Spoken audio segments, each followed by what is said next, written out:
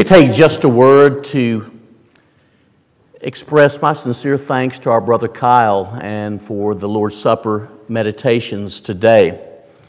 A lot of thought and preparation went into each one. And I am grateful for the fact that he not only revealed the love of God for us, he revealed his heart. Kyle revealed his heart while he was talking about these matters. Well done, brother. Well done. Brief lesson tonight. The gospel in the book of Acts. This morning it was observed that we need to focus on the message proclaimed in the book of Acts. And we went to Acts chapter 8 and did just that. From the one chapter, looking at 7 things said about the gospel, interchangeable terms like the word or to preach Christ. Secondly, this morning we noted focus on the results. To really think about the greatness of the gospel, focus on the results. And we focused on 2 words especially, the word salvation and the word forgiveness.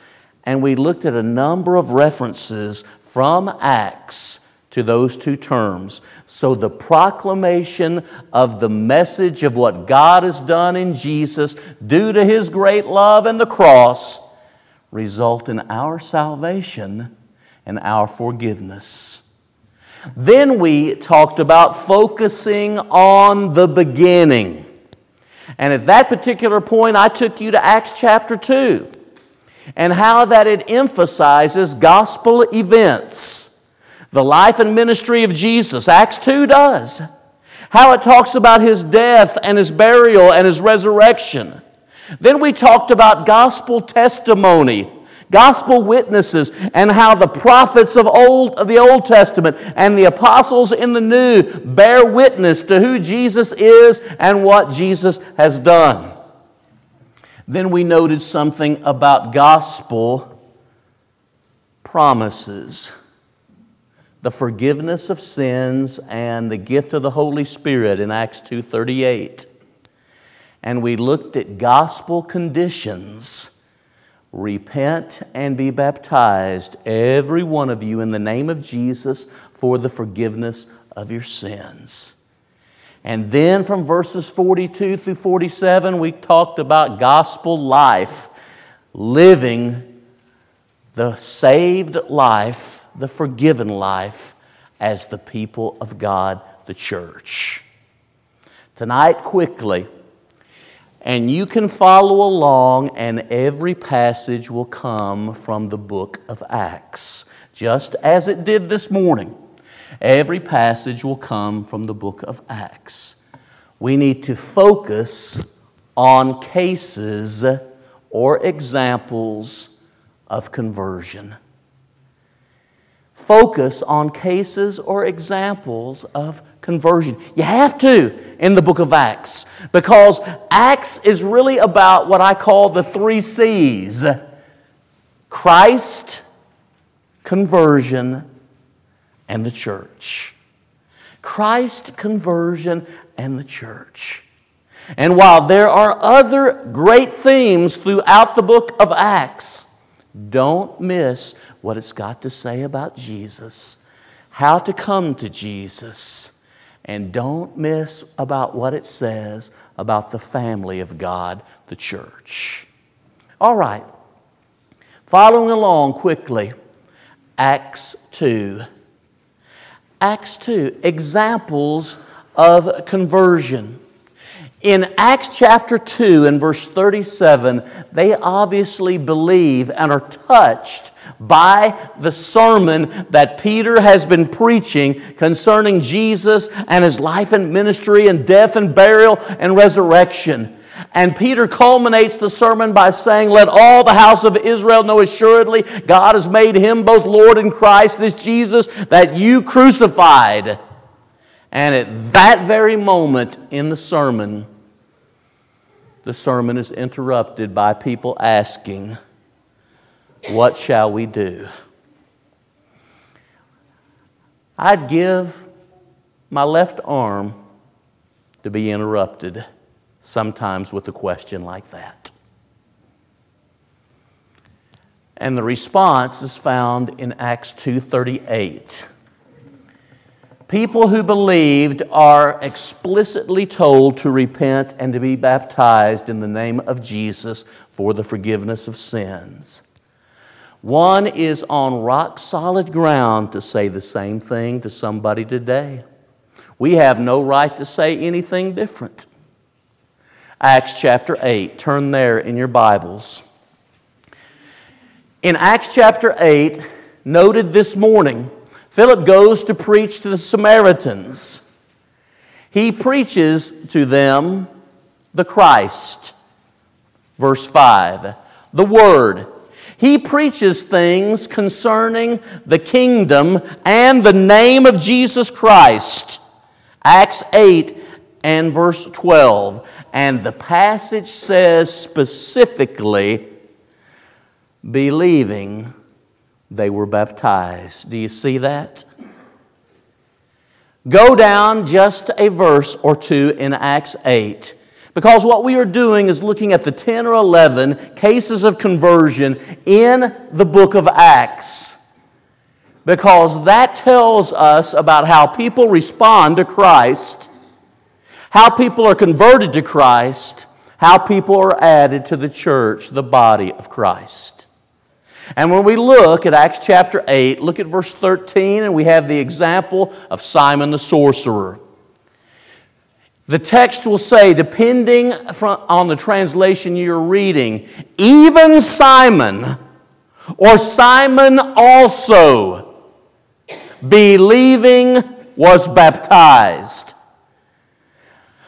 Now, he wanted to try to buy the miraculous gift of the Holy Spirit, Acts 8 would go on to tell us. But we have no reason to question that he sincerely responded to the gospel of Jesus. Continue with me in Acts chapter 8. Notice verses 26 through 40.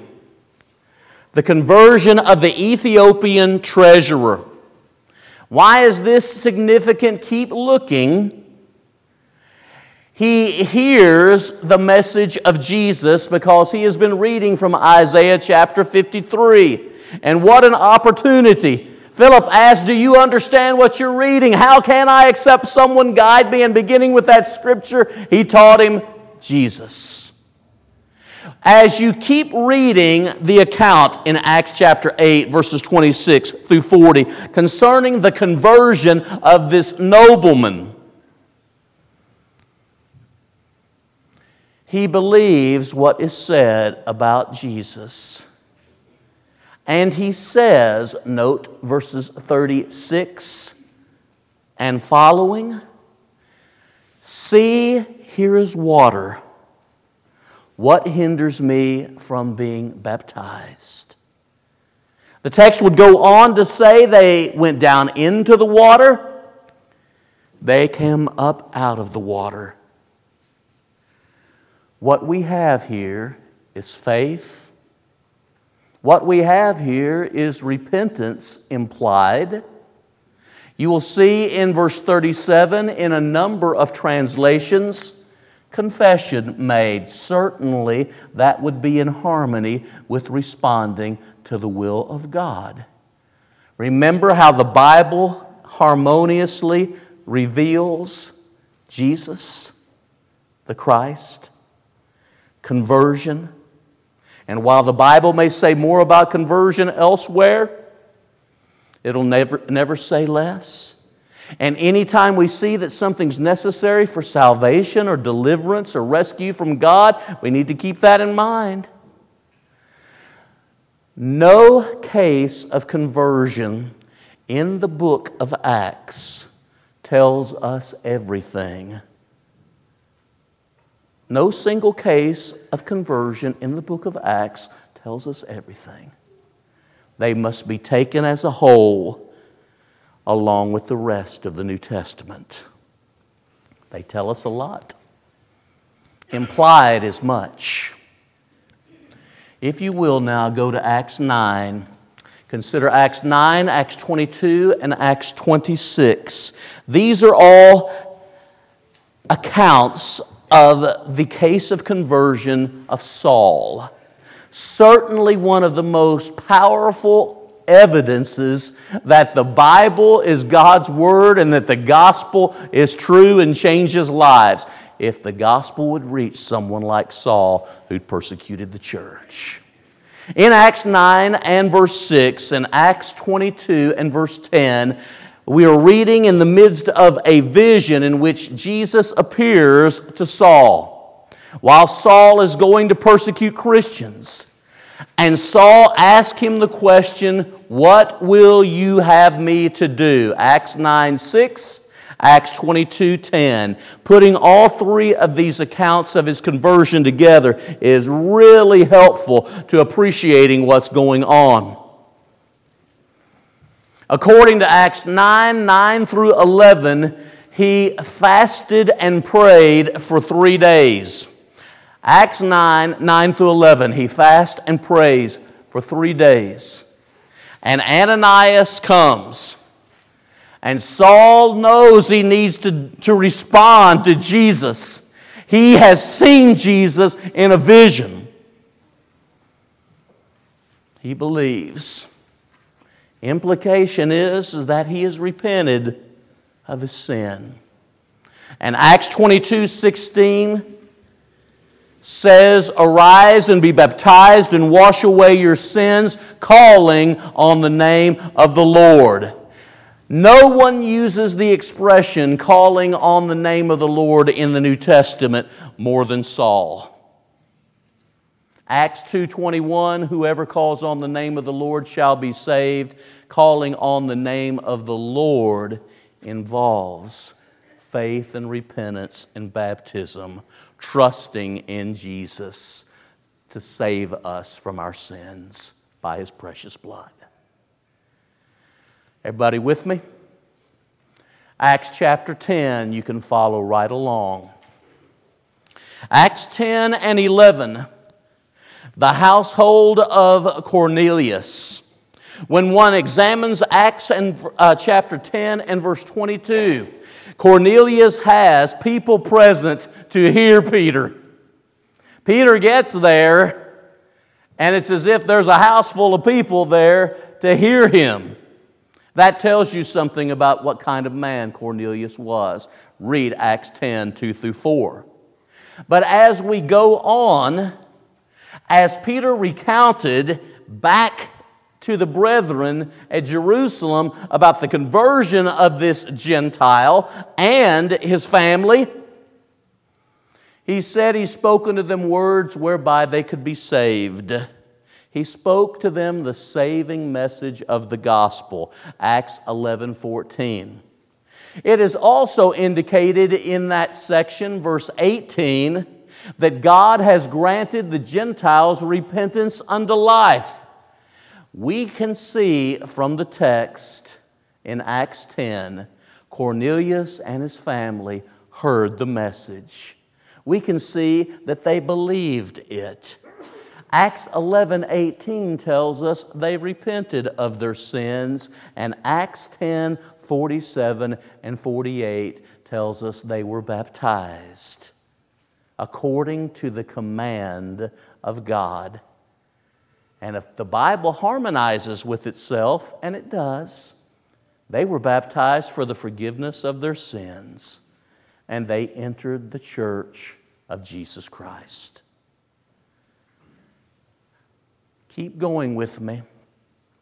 Having looked at Acts chapter 10, let's go to Acts 16. Acts 16. Look at Acts 16, verses 13 through 15. A believer by the name of Lydia, and the fact that she is a believer in God, but she hasn't come to Christ in baptism yet, but she will. Notice Acts 16, 13 through 15. Paul and others meet with her and a company that are by the water praying. And they proclaim the gospel. And she believes and is baptized. Do you see that there in the text? Keep working with me. Acts chapter 16, verses 25 and following. The conversion of the Philippian jailer and his house. Because of the character of Paul and those with him, when an earthquake occurs and they cry out, "Do yourself no harm, we're still here," the jailer has heard them singing and praising God when many would have been cursing God as well as the Roman Empire for their imprisonment and mistreatment.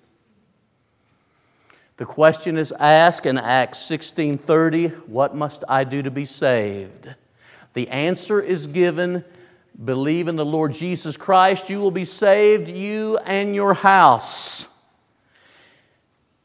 Notice the very next verse, the proclamation of the Word. The proclamation of the Word in Acts 16. And believing of the message is included, and mention is made of the jailer and his family being baptized. I'm sure that would have been a night that Paul would have never forgotten, and I'm absolutely confident it was a night the jailer and his family never forgot. Because it was the night that they came to Jesus. Acts 17. In Acts 17, Paul is preaching at Athens. And in Acts 17, verse 30 and 31, he talks about the necessity of repentance. Many will realize that maybe not as much good was done at Athens as should have been done. After the sermon that Paul preaches in Acts 17, after all that he's done, and he's so stirred in his heart as he sees the city completely given to idolatry. In Athens, there were more idols than there were people. Imagine having the population of idols greater than the actual population of people in a town. That is how full of idolatry it was. But even then, in Acts 17, as you continue reading, in verse 34, Dionysius the Areopagite and others join and believe them. Mark that word, they believe, because sometimes, y'all, and especially this is true in the book of Acts, that is theological shorthand for responding to the gospel in all the ways that one should. By that passage, jot down Acts 2:44.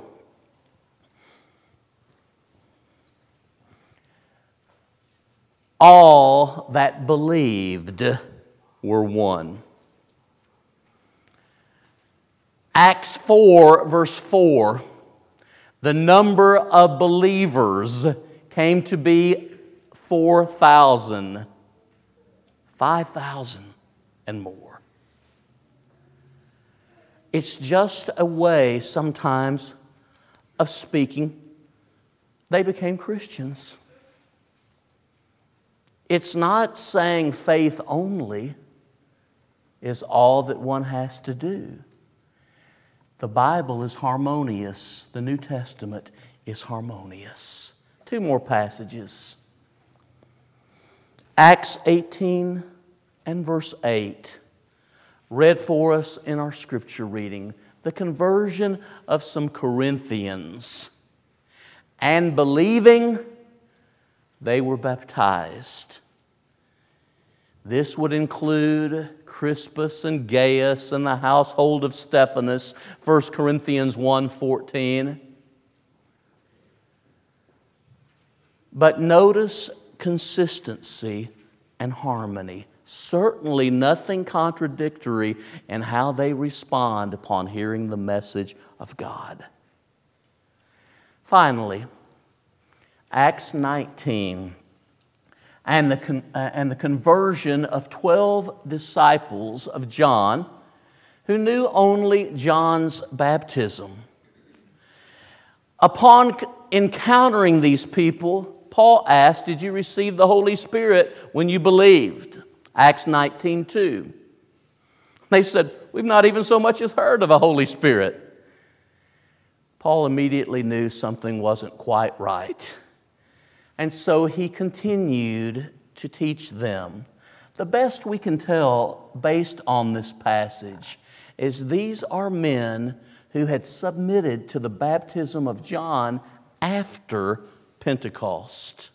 After Pentecost. That's the best we can determine. And upon hearing of Jesus and the Spirit, they were baptized. Now here's where it gets extra interesting. I've made some copies of the elements of conversion in the book of Acts, and I'll put them on the back tables as you're exiting into the foyer.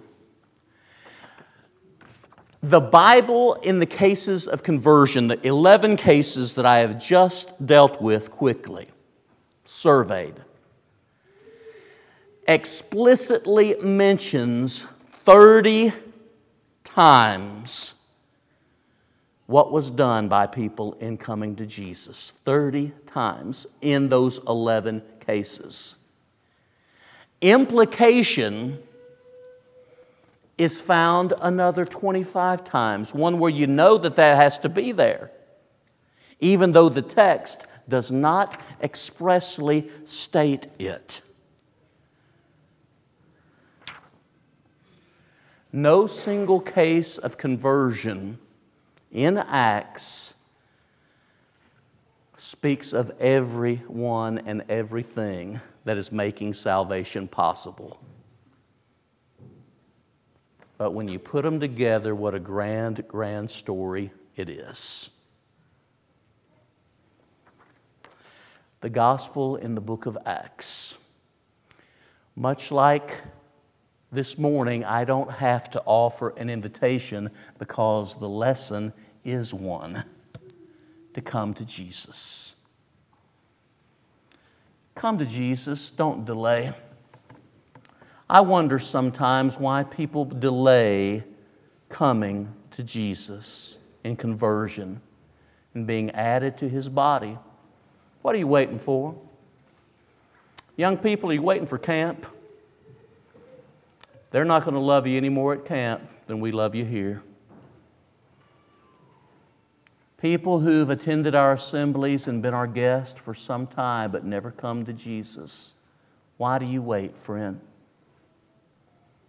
We love and care for you, but we cannot love and care for you the way that Jesus does. Please don't delay coming. Those in the first century did not delay. They responded. Let us stand and sing.